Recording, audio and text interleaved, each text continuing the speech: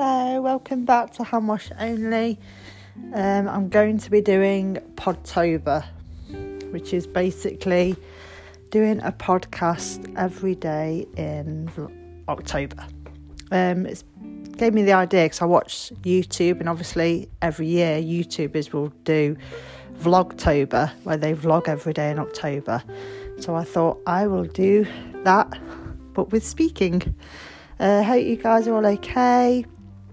It's a bit of a rainy day, but I must say I absolutely love this time of year. Not so much the rain, but I love the crispness. I love the smell you get at night, where you can smell like fires and just the cold air. I love it. I love everything about it.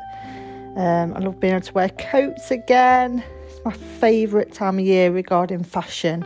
Oh, it's so nice not to have to shower so many times in the day and still feel sweaty. That's why I love autumn. I've always loved autumn. I love the dark nights. I love lighting a candle.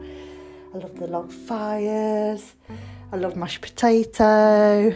Anyway, I'm not going to reel off everything I love about autumn because that can be slightly boring, like who's bothered. So yeah, just a quick one for the 1st of October to say happy 1st of October. I'll be doing Podtober. I hope you can join me every day, or when you can, have a little listen.